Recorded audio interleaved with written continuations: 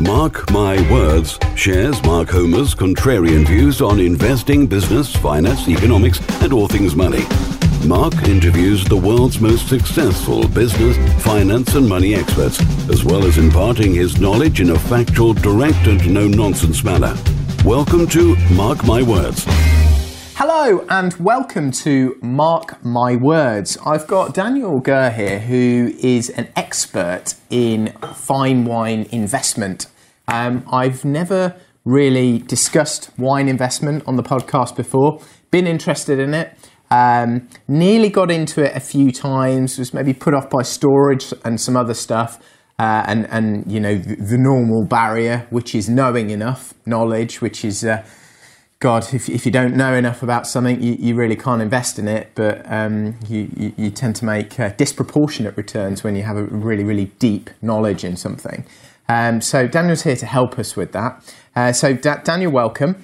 Good to have you along. So let's get straight into this. What's happening in the wine market or investment wine market at the moment, and is it a good time to get involved? Yeah, I mean, first of all, thank you very much for having me on. It's very exciting.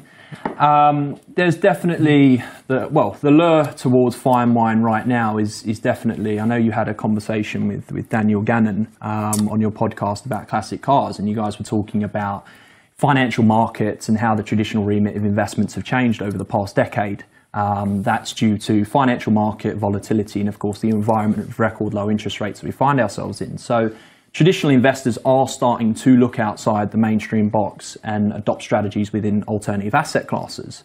So fine wine has characteristics which enable the market to have very low correlation to other financial markets. So with, of course, the trajectory of the market over the past 10 years, we've got consistency, but of course with the market being demanded by the higher echelon, which is increasing year on, year out, is definitely a good time to invest into the asset class itself. So what's happening in terms of price change, say, the last 1 year, 3 years? I mean, you know, I suppose it depends what you're buying, but if I was to think of the, I don't know, Ferrari 250 GTO with great provenance equivalent in the wine market, that might be, I don't know, Left Bank, Bordeaux, Petrus or something like that. What's happening to that stuff over the last year, 3, 5 years? Yeah, so these are your blue chip wines. So like you said, you know, your Lafite, your Moutons, your Haut-Brions, and over on the right bank, your Cheval Blancs, your Pavis, and your Aussones. You know, these are your blue chip wines that, you know, over 20, 30, 40 years have got past performance. But what these wines have is they have a store of value. So if we look at, for instance, Chateau Haut-Brion over the past 200, 300 years, that particular wine has always held a dollar value within the market.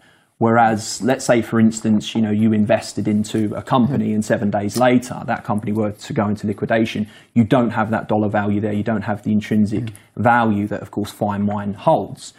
Now, with regards to values, and it's a common question, you know, investors will ask, you know, okay, the market's done X, Y, Z over the past 10 years. What is going to keep on pushing these prices up? Because for someone that's not involved into the wine market and is more so a novice, they're coming into a market where they're used to paying between 20, 30 pounds at very most for a bottle of wine, and we're trading wines that are, you know, 200, 300 pounds per bottle. So you might come into the market and feel, okay, well, how is the price going to keep on going up in value? Well, the fine wine market has two very unique characteristics. So A, it has an ever-increasing demand because, of course, it's a consumable asset, but it's also an asset that increases its quality over a period of time. So straight away, what we've got here is a market that's got finite supply, ever-increasing demand because the wine's maturing, but it's also got an ever-decreasing supply. So if we go back to, like you were saying before, you know, your Petrusas, your Romanée-Conti, you know, they're producing 500 to 1,000 cases a year.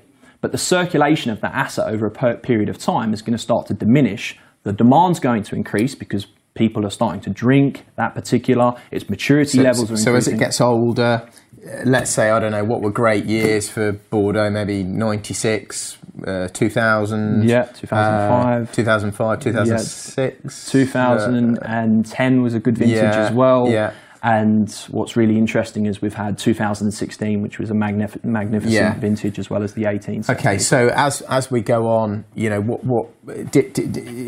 some becomes drinkable that is good. So 2010, that's sort of ready for drinking now.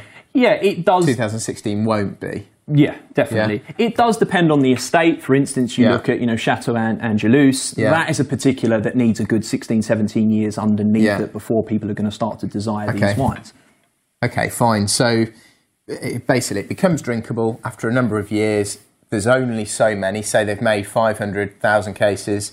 How many bottles in a case? Is it 6? 12, sorry. Bordeaux, So you get 12 bottles in a case. So it's basically 12 times 500. Yeah. So that, that's not that many bottles, about, 6,000, that sort of thing. Yeah, definitely. So obviously with, of course, Petrus and Romanée Conti, their production levels are much lower. Yeah. Whereas... What sort of levels? We're talking between 500 to 1,000 cases a year. Okay, yeah. Okay. Yeah. Whereas you look at Chateau Lafite, Chateau Mouton Rothschild, these particulars, they're producing between 10 to 15,000 cases a year. Okay, right. So if you look at it from a bottle point of view, 150,000 bottles a year. But I suppose they're sending a reasonable amount to China for them to mix in with their Coke. So, if we can reduce a bit of the supply that way, then... we try not to mention that, but... Okay, fine. So, I mean, if I was to look back a year on a bottle of Petrus, has it gone up or down? Up in value. Okay. What percentage? It depends on where you've gone at. 2010. Yeah, so you're probably looking at north of 10%. Okay. Conservatively. 3 years? Well, 2010. The best thing about fine wine is that it works off a compound interest formula. So it's interest upon interest upon interest. So in your first year, from that asset, you might see 8 to 10%. Yeah. Okay. But come that second year, like we've just covered, the circulation is decreasing. And where would you buy that from? Is that en primeur or where? En primeur is, again, we're in a sort of different market again because the risk levels are going up because, of course, we've seen, for instance, you look at Chateau Lafite Rothschild 1982. I believe it was released at between €600 to €1,000 at en primeur. Now that particular can be anywhere from £30,000 to £50,000 a case today. So that story is what everyone wants to get into. I mean, it's But surely now the sort of the vineyards are taking a good chunk of the profit.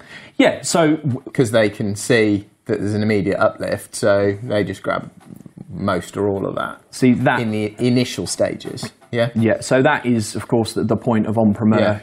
Are you buying at a good price? Are you buying slightly above? Because of course, exactly. Whereas if you let that asset sort of come into the market 3 or 4 years, wait 3 or 4 years, wait to see and then jump on it. Yeah.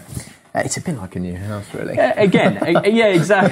You're much better waiting until it's not a new house anymore. And it's not to sort of eradicate that market, but for instance, if you've got an investor that's we've got to be honest. We're all about honesty on this podcast. Best policy, yes, definitely. And getting to the nub of the issue, Daniel. So, bullshit baffles brains, but not on mark my words. No. Okay, fine. So it's still been sort of going up. No CGT, so when you sell them, there's no capital gains tax, is that right? Yeah, so as you can appreciate, for security reasons, I have to say I'm not an advisor, okay, but with, of course, past history with clients, all of clients' wine is stored and insured, and as long as it's stored in a HMRC regulated facility, the wine will stay in that bonded warehouse for the remaining of its life, so therefore duty and a capital gains tax is not applicable. Yeah, and I think as long as you're not trading it or you didn't intend to make profit out of it, my understanding is that solidifies the no CGT position. So, okay, so the world was all about, I don't know, Bordeaux and old world, so the original, I don't know, French or, maybe some of the other sort of European stuff, but now there's a lot of new world wine, Australian, South African and Californian, which I know you're a big fan of. Is any of that stuff investable? Yeah, again, with regards to that, you are looking at that higher risk level, and that's just simply because, of course, for instance, California, You hear me talk about that quite regularly because I think that's an emerging market, but it just doesn't have the history that Bordeaux has. Okay. But again, you look at, for instance, Screaming Eagle. It's one of the most iconic investment grade wines. It's an ultimate is that Napa cult. or That's a Napa Valley. Okay. And that wine straight away is that particular. They've been in production for 30, 35 years, and that stands with Petrus alongside Romani Conti. Yeah, they're the three together. Oh, okay. So, what's the bottle of that? If you were, I don't know, you were going to buy 2019. Screaming Eagle, I don't know, the Premier Cru, Grand Cru, whatever. Well, to give you a bit of an idea, with Screaming Eagle, there's a 20 to 30 year waiting list. Okay, so that helps. Yeah. So that's what an investor wants to know. For me personally, knowing that is the case, because it's always knowing that you've got the demand there for your investment, that gives you the peace of mind. But yeah, with Screaming Eagle, you're looking at, they only do 3 bottle cases. Yeah. Okay, so they do 3 bottle cases, and they also do magnums as well. And the magnum production is very, very low. But 3 bottle cases, they're producing between 500 to 600 cases a year. Okay, so again, very small, isn't it? Yeah, and that's between sort of £6,000 for a 3 bottle case to in excess of 10, 11, 12, depending on. That's the price in the market at the moment. That's the price in the market, and that particular wine, the Screaming Eagle 1995, 3 years ago, actually was sold at auction in California for $500,000 3 bottles for a Magnum. Okay, for a Magnum. Now, it was a charity event. Is a Magnum how many? 2.5. 2.5 bottles. Originals, yes. Yeah, so what's that?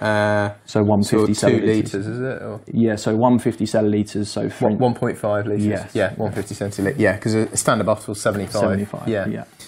Okay, fine. So there is sort of some of this New World stuff which is investable. Yeah. South African or Australian, any of that stuff, or are you limited to, I don't know, West Coast of the US?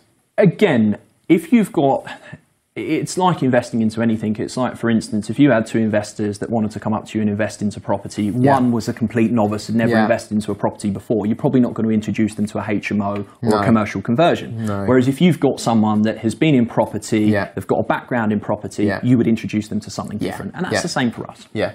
So just pile them into the Californian or the Bordeaux or whatever, and it's again maybe the returns might not be quite so good, but they're not going to drop any clangers, and they'll probably make a reasonable amount, and then they can sort of divert. If you love to travel like me and you understand the power in escaping the money for time exchange trap, but you just don't know how to do it, then building an Airbnb consultancy business could be exactly what you have been looking for. Right now in the UK, there is a completely untapped opportunity through helping struggling Airbnb hosts by turning around their underperforming properties and generating you huge commission payments in the process. We are going to teach you all of the tools and all of the techniques that we've learned over the last 5 years through building our very own multiple 6-figure Airbnb business, arming you with everything that you need to swoop in and save the day. Minimal startup costs, 0 risk, and almost unlimited potential. Sound good? Welcome to the Airbnb Consultant. Contact us through any of the channels included in the studio notes to get the conversation started.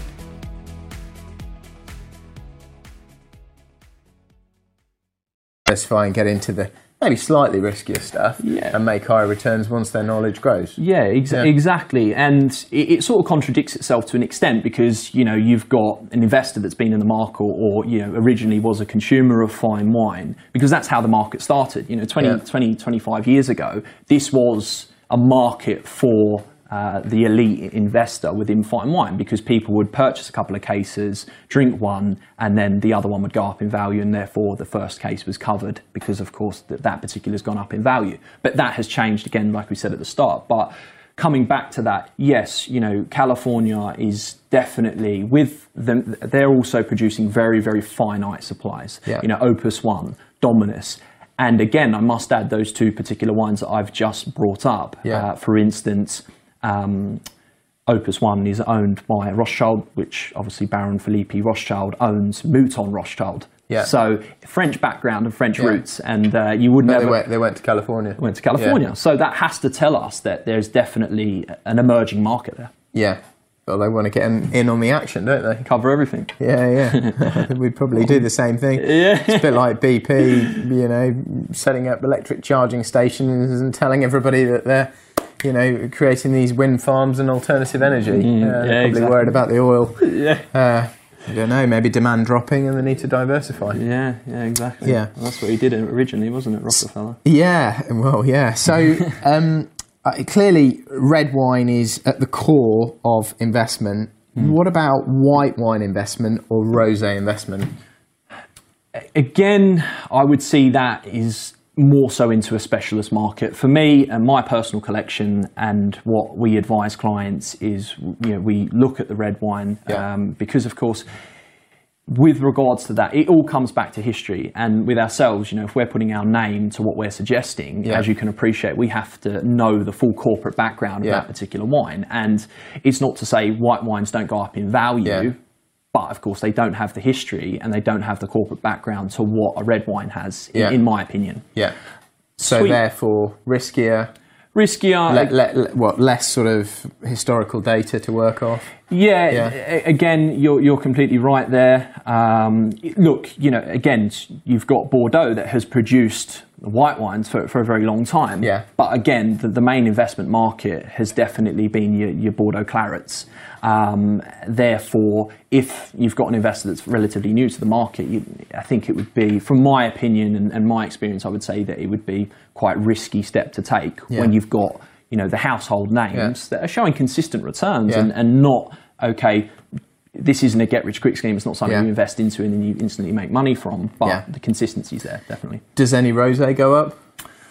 From my understanding, not that I'm aware of, but it's not to say that, no, it doesn't. So, not that I'm aware of. That's actually all I drink. I've noticed that. I'm not keen on the other stuff, if I'm honest.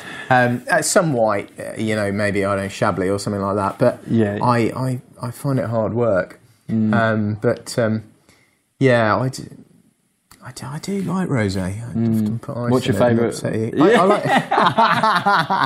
I can just picture you when you're away in the south of France, with your rosé there, just works. Shirt off. Probably Domaine Haute. Okay. Yeah, It's got to be cold though, doesn't it? It's got to be really cold, and if it's really cold and it's Domaine Haute or maybe Minuity, we went round Minuity when we went to, Gemma and I have been to Saint-Tropez quite a few times, a little hotel we go to there. And there's a little place called Gassan next door, which is where Minuity is grown. I don't know, I like Miraval. But if I'm really honest, if I'm just in one of those sort of, I don't know, restaurants in Provence, and I just order a glass of Provence rosé. Yeah, most of it is pretty similar to me. Yeah. With regards to, if you move over to sort of, you know, your red wine, your clarets, would you?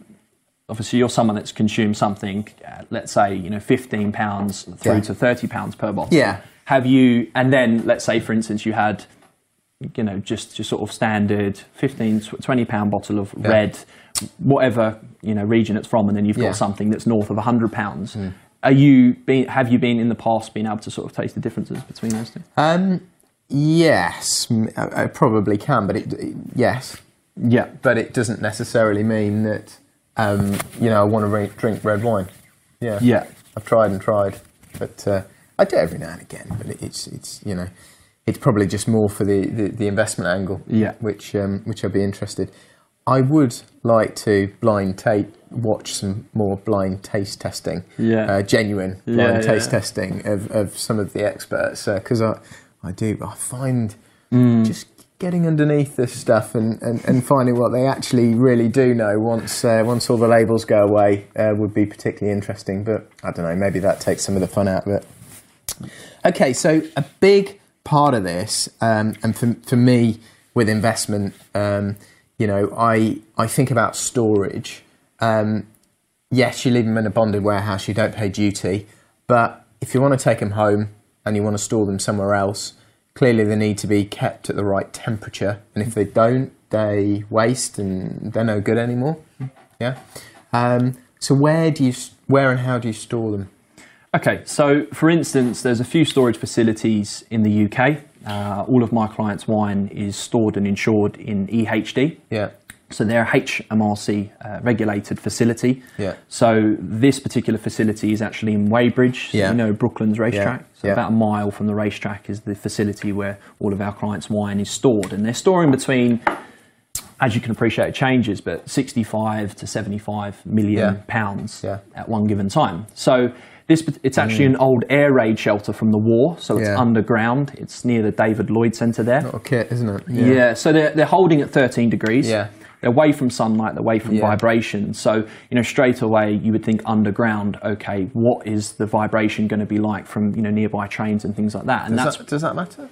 Yeah, it does. Does it? It does, because it's adding vibration to the actual temperature of the wine. My personal opinion is, yes, there is this big question mark of, it has to be stored at this. This comes back to if you were going to store wine yourself. Yeah. It has to be stored at the right temperature, and this is the temperature it has to be. From my opinion, and from what I've been told from people that have been in the market and are very well educated within this market, as long as you keep red wine at consistent temperature. Yeah. I'm not saying 25, 26 degrees, but I hold mine at 18 degrees, but that's because, of course, that's control. I've got 3 sections in my wine chiller, and I think, about 18. Yeah.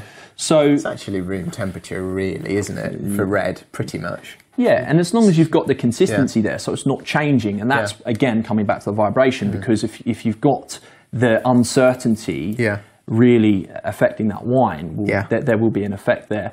So this comes back to the storage facility as well. You're insured to replacement value. So God forbid something were to happen. Because I know you and I have had this conversation before, and you're sort of like, I'd be very keen to hold it myself, and I want to be in control of it, which, a lot of my clients will often say that. But you take the wine out of bond, because of course you're buying from us, you're going to buy in bond. Yeah. You're going to pay sales tax. You have to pay what, VAT and duty? You pay duty on that. Okay. So that again is almost. Is it VAT free when it's held? Is the VAT on wine? I don't know. No, it's not, because obviously it being held in bond, it's just the duty. Okay. So straight away you're going to be forced to pay that, but straight away you're taking the provenance away from that wine. And what I mean by that is. Oh, I see. Yeah, you can sort of say, well, it's been held here, and here's the evidence. Therefore, it's being held at the right temperature, and we know it's right. Yeah, so for instance, as a company, we will only purchase from 9 times out of 10 purchase wines that have been held in a HMRC regulated facility. Yeah, well, that's interesting, because I've always thought about this, because you could get this stuff and accidentally store it at completely the wrong temperature. Then who's ever going to bloody know, because they don't drink it? And actually, I know a friend of a friend sold a load of proper. The sort of stuff you're talking about, I don't know, 10, 15 grand a bottle, and it had got very warm, and it went in the auction, and it sold to a load of Chinese for 10 grand plus a bottle. Yeah. They bought it all and they went back to China. Yeah. They probably never drink it, and it's a big merry-go-round, isn't it? It goes on with the Coke, they're not going to taste the difference. Well, maybe they do. So, I'd always wondered what sort of protects against that, but there I think you've just touched on it, haven't you? Yeah, Mark, it's like purchasing a property. Yeah. You would tell me that there's certain steps you've got to take before you purchase that property to ensure subsidence. And you'd get a surveyor out, and the surveyor would have a look at that sort of stuff. But I suppose with a bottle of wine, okay, they could maybe check the label and see if it's a copy by looking at the bottle, but they can't test the stuff inside, can they? No, you're completely right. Hence why I would go to a professional. Yeah, most definitely. Because of course you buy from a company. There's loads of brokerages and merchants in London and the UK. Yeah, you always. The questions you want to be asking yourself is, okay, where is my wine going to be stored? Yeah.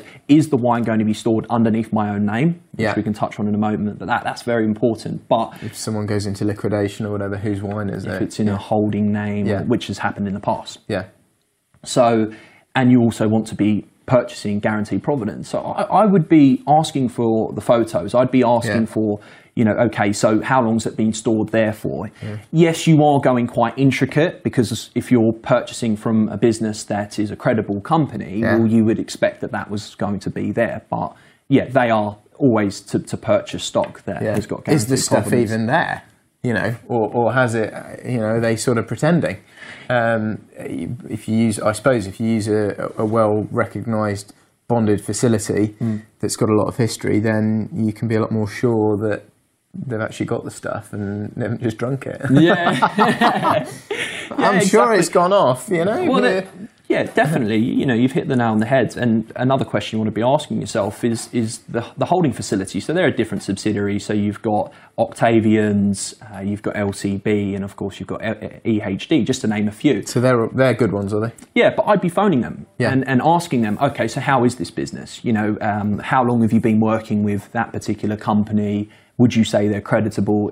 And get their opinion. These are the questions that you want to be asking. But and another, covering what you just went over, is ask the question, do you own the wine that you're trading to me? Is this currently in your account?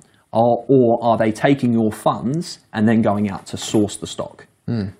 My point of view, that's risky business. Sort of brokerage rather than trading on their own, being the principal. Yeah, but a lot of these businesses, they're marketing almost as if they're estate agents, and the estate agent's not going to sell a property that he knows that he doesn't have under contract. So you want to know that how long is it going to take? They've got control of it. Yeah, so I send you, for instance, the £50,000 today, okay, and we fill out the paperwork, AML checks, etc. How long will it take until my wine is actually transferred into my account? Yeah. Okay, fine. So wine is a physical asset that you can invest in. Obviously, we've spoken about cars, watches. Why is wine better or not better than other physical assets? Okay, so investment. Okay, so the direct answer to that is fine wine has characteristics that other collectibles and other alternative investments don't have. And that would be fine wine matures as time goes on, so it has an ever-increasing demand, but because it's a consumable asset, so there will be a time where the availability of that wine is going to run out. So the quality of the wine improves over time as it gets older, unlike a watch or a car. Yeah. And as people drink it, there's less of it. So therefore, the supply side and the demand side should become more favourable over time, pushing the price up. And that's why we've had consistency of return. You look at the trajectory of fine wine over the past 10 years, for instance, it's not up and down. It's pretty much like a J-curve that you're looking for. What happened in sort of 08, 09? Does it strengthen during the tough times like that, or does it weaken? So the index, which again brings more transparency. So what's the index called? So the LiveX 100. LiveX 100. Yeah. Sorry, go on. So the evolution of the internet. Again, this is why I would foresee fine wine being the better alternative asset class out there right now. Is the evolution of the internet has created greater transparency, greater liquidity, and of course greater accessibility. Yeah. So the LiveX 100, effectively back in 2008, it was at 0.1%. Yeah. Okay, so we didn't make our 8 to 10% that we like to see, but again, we didn't lose the 40, 50% that the Dow Jones and the FTSE were losing. Okay, so what you're saying is in the tougher times, it does tend to fall or not perform as well because actually gold has an inverse relationship. And I mean, you probably noticed over the last, over the last year, gold, and especially 6 months, gold has probably gone up, 20, 30%, because people are more nervous, they're putting more money into bonds, they're worried about, when the next recession is, Donald Trump, China, all that sort of stuff. When there's a flight from risk, it often goes towards gold and maybe physical assets. Cars, classic cars, over the last 3 years, certainly in the UK, have come off. They've gone down. Maybe not the best stuff, but maybe the more sort of mid-market stuff and stuff that sort of went up later in the cycle has come off, gone down. I think watches are probably still strengthening. It doesn't all go up and down together. How long do you think that lasts for with watches? Because that's quite interesting. I'm sort of thinking, do I get in now? Do I, I think, I've learned with all of this stuff that it is not predictable. Yeah. It's a bit like capital appreciation on property. People say to me, what's it going to be next year?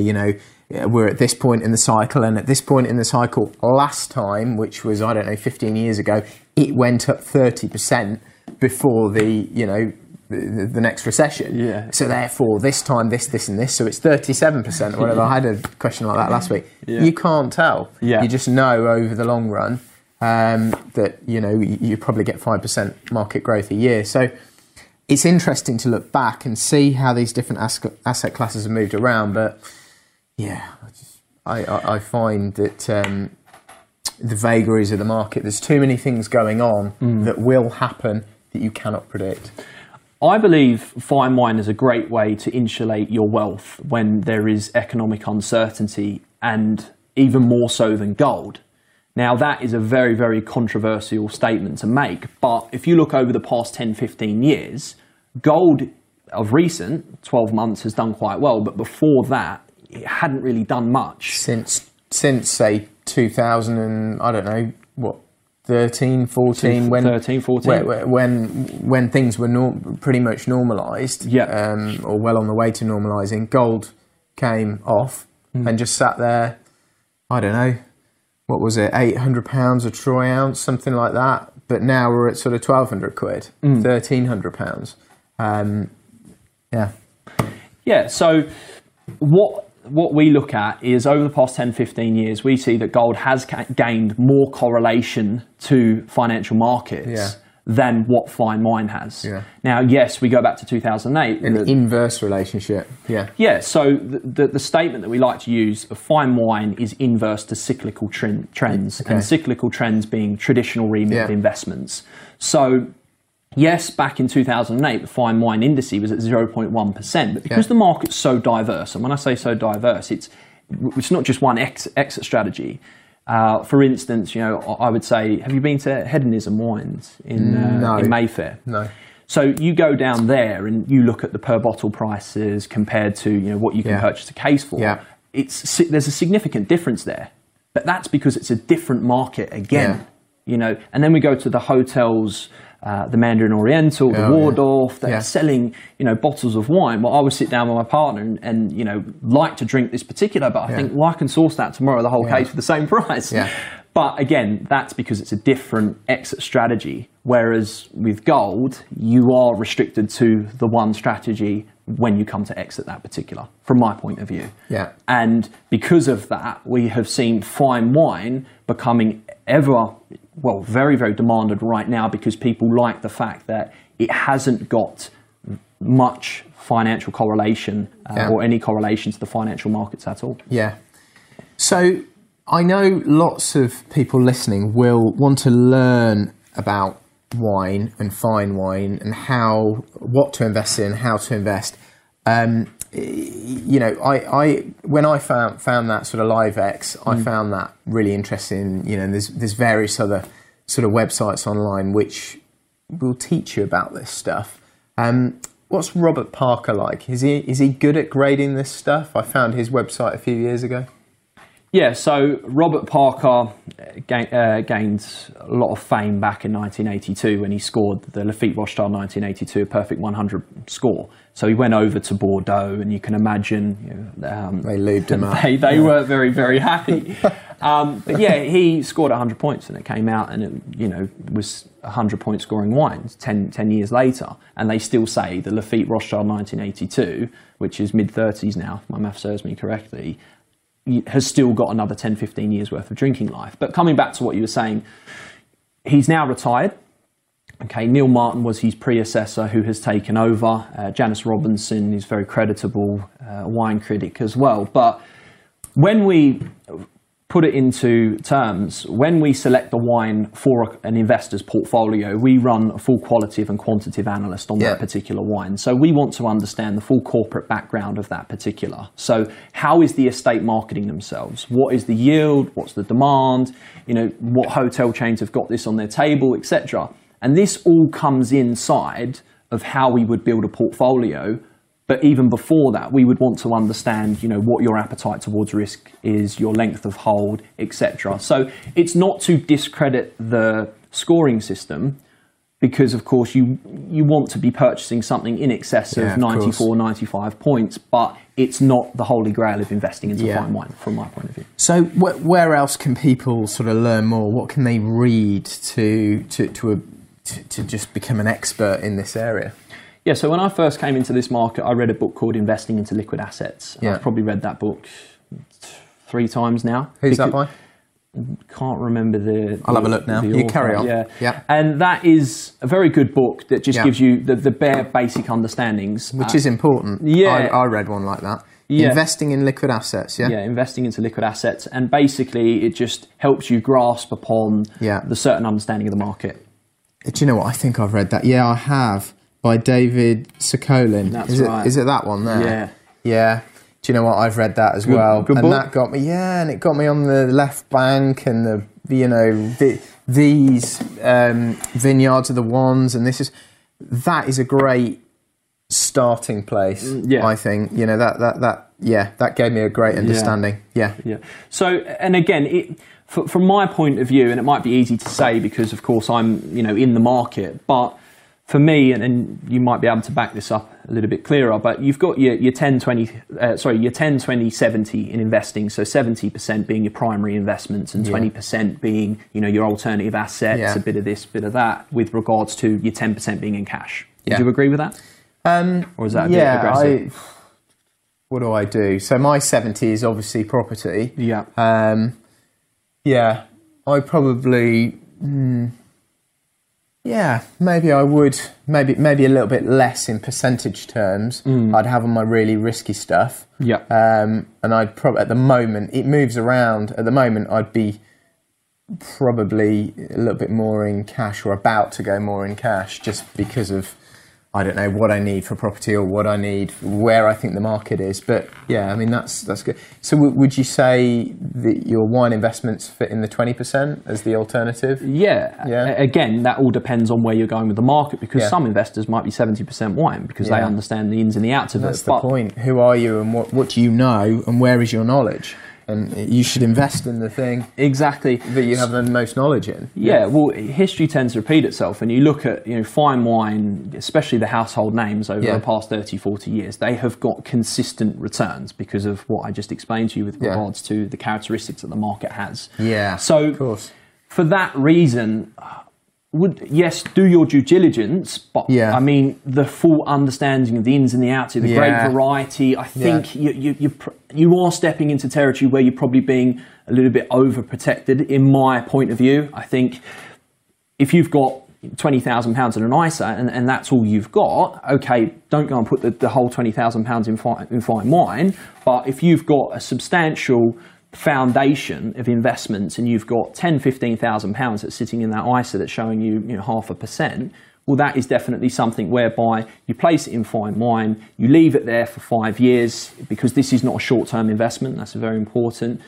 But you judge it on an annual basis. Is it ISA-able if it's in a bond? Yeah, if it's in bonded warehouse, can you hold the transfer? Can you hold the wine within the ISA wrapper? Or no, because it doesn't. It's got to be on an exchange, is it? Yeah, so obviously you got your Unitive ISA or your stocks and shares ISA, your cash ISA, but with this we're in the alternative side. Fine. So. Yeah, you can't do it.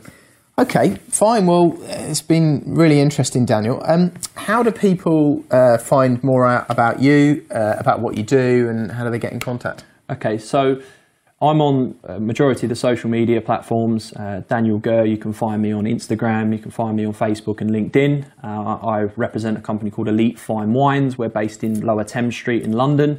So you can have a look at our website. We have an open door policy and we quite regularly run events actually as well, which is quite important to mention, that are non-obligatory. We invite people to come down And our events are wine tastings. You know, you've got clients that have been with us for a significant time that you can ask the questions from a unbiased point of view. Yeah, great. Okay. Well, thank you, Daniel. Thank you very much. I'm going to go away. I'll probably read that book again, actually. I like that. David Solkin. Yeah. What was it called again? Investing into liquid assets. Investing into liquid assets. Good. Good book. That has been Mark Homer for Mark My Words.